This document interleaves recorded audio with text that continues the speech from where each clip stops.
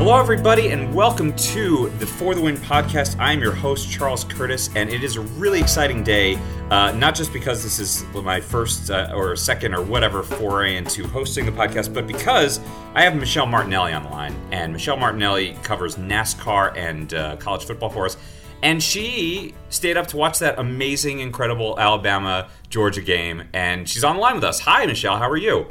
I'm good. I am a little tired, but, I was so juiced up after the game, despite the fact that it was, by the time we were done working, it was like 1 or 1:30, that I had some crazy college football-related dreams. Did you? What was your college football-related dream?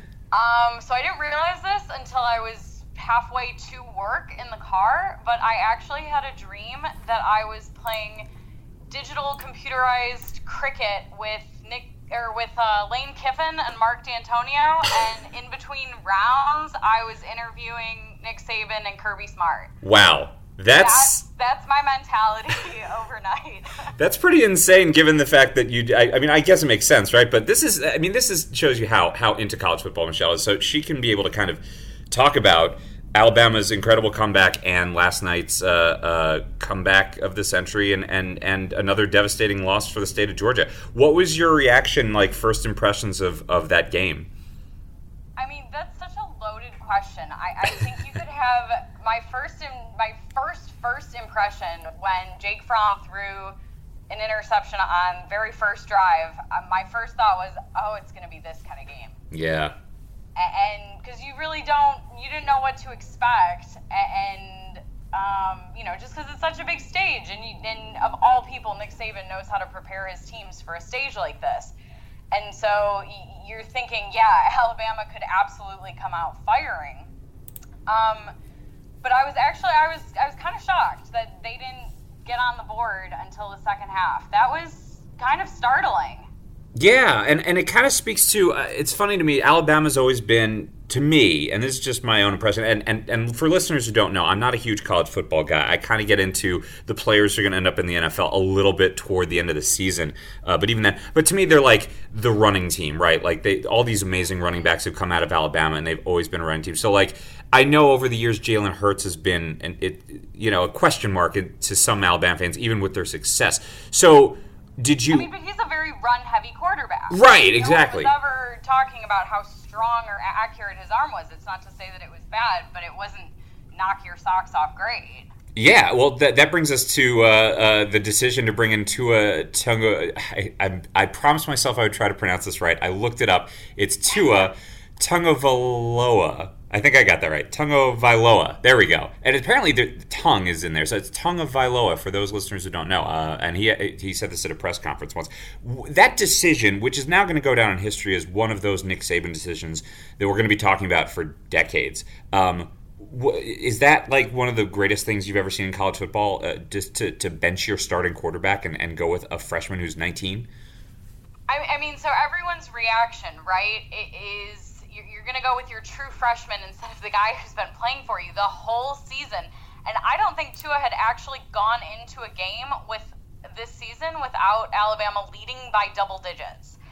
And so everyone's saying, oh my gosh, he's panicking. But remember, Nick Saban doesn't panic. I don't see that as a character trait. He shows a lot of different emotions. Most of them are on the angry side of the spectrum, but panic isn't one of them. And so in the back of my mind, I'm thinking, I bet you this is going to work out. Okay. You're wondering, is he a genius, or is he insane, or is he panicking?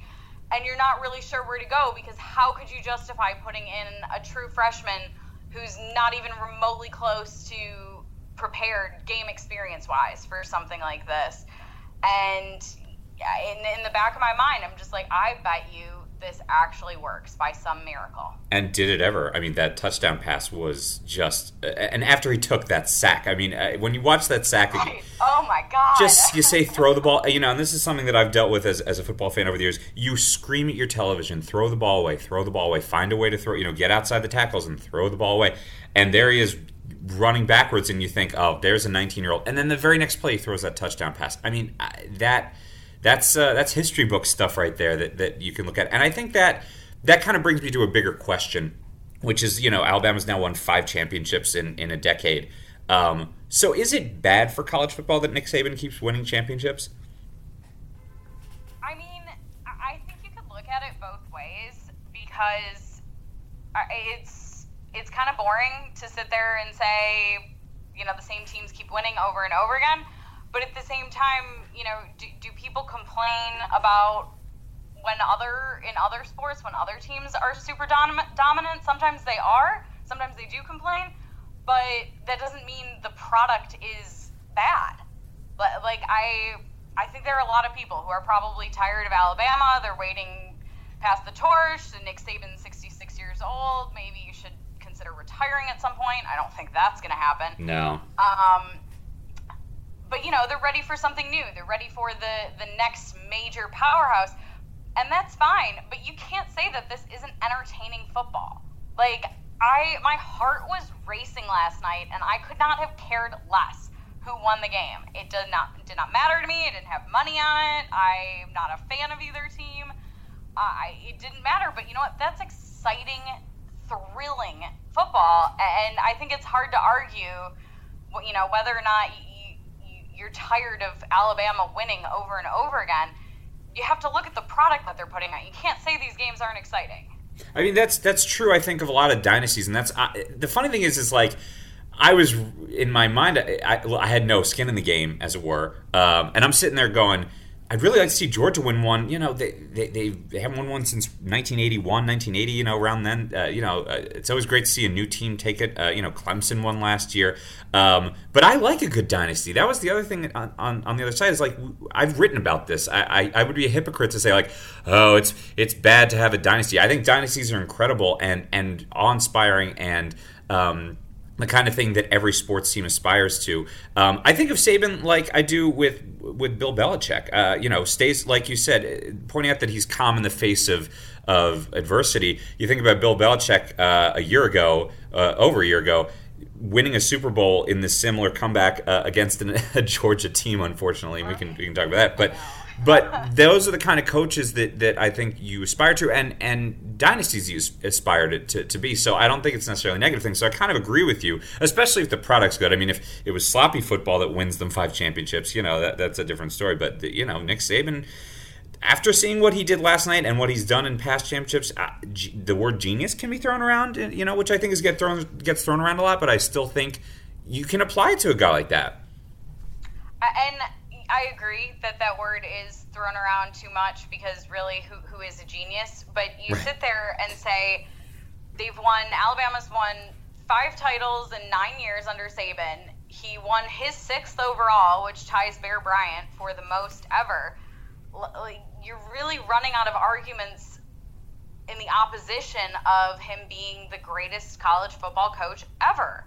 And if he continues to win and add to those accolades, I think it's, how do you call someone the best of the best a genius, right? Especially something that requires such detailed strategy like this. And that call last night to change your quarterback and go with a true freshman at halftime, because it worked out, it is a genius call, I think. Oh yeah, oh no, absolutely. And I you think about like the people at the top of their. I mean, you'd call Bill Belichick a genius, right? So here's the guy who's at the top of his game, who's won all these titles. And the question I have is you said maybe he's best coach all time. Do you have any other votes for who else? I mean, Bear Bryant, who's classic Alabama coach, that he could be in the conversation. Anybody else that comes to mind you think like could be in that conversation? Maybe eventually, but at this point, Saban is in just such a league of his own in terms of a coaching resume. Other teams can keep up with them. Obviously, one other team has shown that they could beat this Alabama team. But when you look at it from a pure coaching standpoint, Nick Saban is kind of by himself. Going into this championship game, people sort of said that they thought, or were asking Kirby Smart, do you have an advantage playing him as a former assistant of his, but also a relatively recent former assistant of his? Like, is that going to help you? And he was kind of saying, no, sure, there are different calls you can make in the game that can absolutely affect the outcome, But Nick Saban's real true advantage is he knows how to recruit, and he knows how to recruit the best of the best. And, you know, Alabama football wants you. All they have to do is whistle, and most of them go. And so it's just kind of like when that's your real advantage, and then you put on top of that his strategic decision-making that tends to work out pretty well, he's unparalleled. Well, and that you're bringing the question that I always have about college football. And last year I wrote a whole series where I adopted a football team, a college football team. Actually, it would be, now it'd be 2016. Last year is 2017. But in 2016, I adopted a college. Who did you adopt? What's that? Who did you adopt? I adopted the Chattanooga Mocs, a Division I AA team that did not have such a good year this past year. And you weren't here for that. So I adopted the Chattanooga Mocs, and I sort of tried to frame it as like diving into college football as somebody who hardly knows about it and kind of finding all these little wrinkles. I actually asked Nick Saban a question on a conference call about when, you know, and Alabama played Chattanooga last year, and Saban had a meltdown at halftime because it was a really close game. I took a lot of pride in that, seeing that as a new Mocs fan. But what I took away mostly from college football, and I kind of want to explore this with college football at large, is I had trouble measuring success. Right, like the Mocs. It's different in Division I AA because they have a bigger playoff bracket. And now we have UCF kind of, you know, claiming that they're national champions. A useful playoff bracket. Right, and all these arguments, you know. And at the end of the whole thing, I said, you know what, I'm having trouble measuring success because if you win a bowl game that isn't a college football game, like, is that a successful season? I mean, so for Georgia, which might not have a bunch of players coming back, or for a team like UCF, like, did they have a successful season, or is ultimately this a failure? I mean, I think you can look at it both ways. Really, when there's only 4 teams selected for the college football playoff, you know, if you make it to the Final Four, I think you can call that a successful season. You know, you might not have reached your end goal or something like that.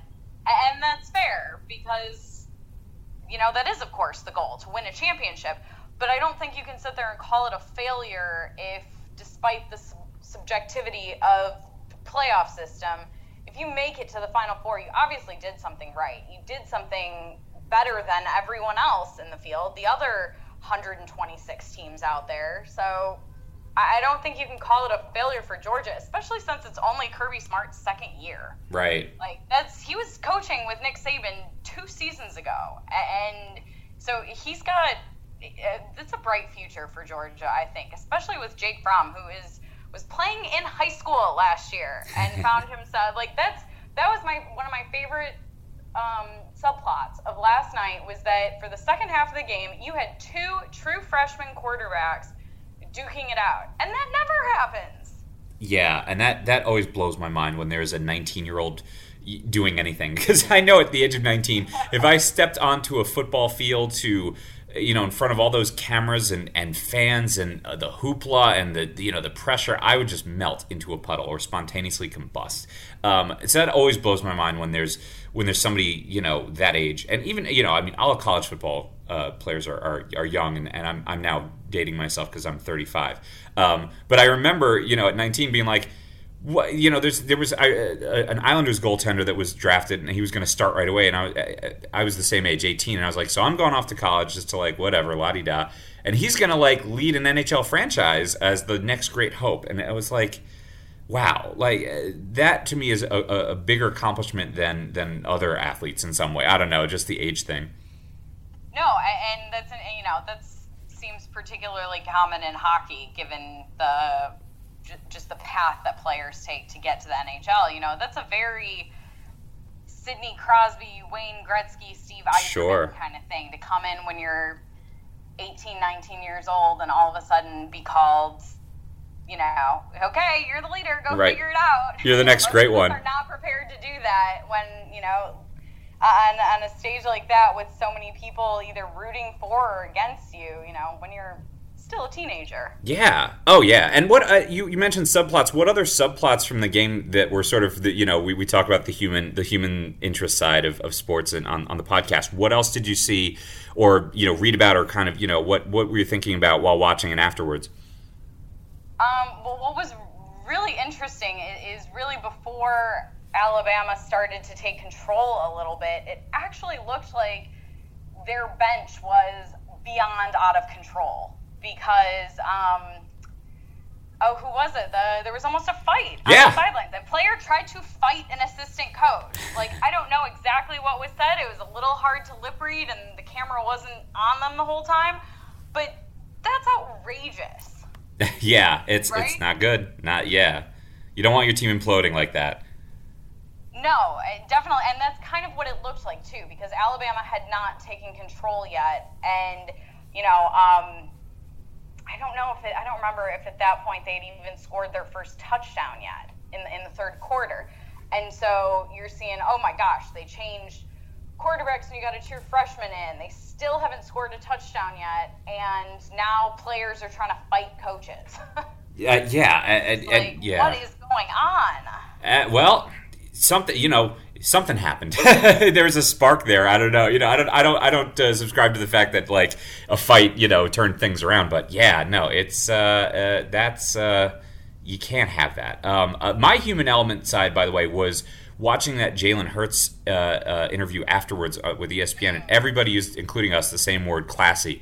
Like, I don't understand why in sports more athletes aren't just grinning ear to ear. Obviously, he can say that he won a national championship, not just as the guy who was benched. He was their quarterback most of the season. Like, he owns it as much as everybody else does. And for him to be grinning ear to ear and saying, "Nah, man, we won," and I told he was in every huddle with Tua. He was rooting him on. He was the first guy to be that was, to me, the MVP performance of the night, because that's a situation that could blow up, and it might blow up next year for Alabama, but they shouldn't care because they have two great quarterbacks there still. Yeah, I don't think there's a better way to describe it than classy. When he was the first person to congratulate Tua on throwing a touchdown, like that's a good teammate, and I can't remember the last time we saw something like that when the opposite of that would have been expected as well. I can't remember the last time something like that happened in sports. Can you? No, but it reminds me, and we always take it with a grain of salt. We've talked about on the podcast recently the ESPN report about Tom Brady, which Tom is denying vehemently, and the Patriots are denying vehemently, but like, they're saying, that the report is that Tom Brady, conspired in some fashion with the owner of the Pats, Robert Kraft, to get Jimmy Garoppolo traded. And so you think, like, here we are with, a guy getting benched in the middle of the national championship game, and here he is like, woohoo, we won, and that's all that matters. Like, oh, thank God, and sort of in the context of what's going on with potentially with the Patriots, or reportedly, I should say, with the Patriots. It's kind of interesting and fascinating to see a quarterback non-controversy. Well, and I think it's a great statement to maybe just the kind of person, we don't know these players off the field. We don't know what they're like at practice or at team dinners or anything like that. But Jalen Hurts is only 19 years old too. Yeah. And so that's a great demonstration of teamwork and sportsmanship and just support from someone who got benched and could have had a meltdown and instead said, I'm going to support my team through this entire game regardless of what happens. I think that's just kind of heartwarming. It totally is, and I also feel like Alabama can be a juggernaut, and the players can act like that, and it speaks to something about that team, that they can still be a dynasty and still act that way. And of course, we were talking about the fight before, so who knows? But I think right. There's some of. I think it's a fascinating little, a little look. Maybe maybe that's what makes Jalen Hurts so special. And he did contribute a little bit. I mean, he ran for 40-something yards and on a few carries. But still, he won a national championship with a team that he was quarterbacking most of the season. I think that's my favorite story, at least coming out of last night. Yeah, and that's definitely a good one. And, without him, Alabama probably wouldn't be, they might not have been that fourth team picked into the college football playoff, and we're not having this conversation right now. Right. So I think that's, you definitely, just because he was benched, he definitely still won that championship just as much as everyone else. We'll close out with one last question for you. You've been awesome.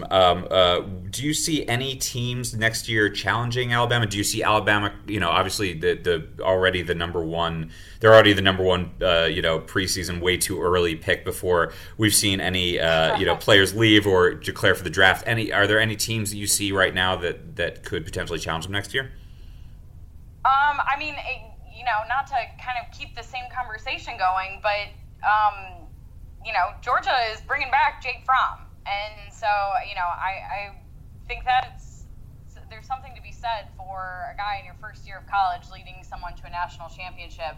And, he's only a freshman. He's not done yet, or at least not even close. I think it's fair to always put Auburn in the mix. I think some people might agree or disagree on where Clemson and Ohio State fall in there, but I don't think you're going to see any major shakeups. Like, relatively speaking, a lot of the stars of this college football season, the ones who are sticking around, the ones who aren't expected to declare for the draft or who haven't already done so, a lot of these guys are young. We're looking at freshmen and sophomores who aren't quite ready to take that next step, and a lot of different teams have young players coming back. And so if you liked this season, there's a lot to look forward to. Yeah, absolutely. Well, thank you so much for joining us. And where can we find your stuff? What's your Twitter handle? My Twitter handle, mmartinelli4. All right, yeah. Check. Apparently, someone else got the first few. Oh, too bad. Well, still, check out all of Michelle's stuff. She writes really great stuff about both NASCAR and college football and otherwise. And thank you so much for joining us, and really appreciate it. Thanks, Charles.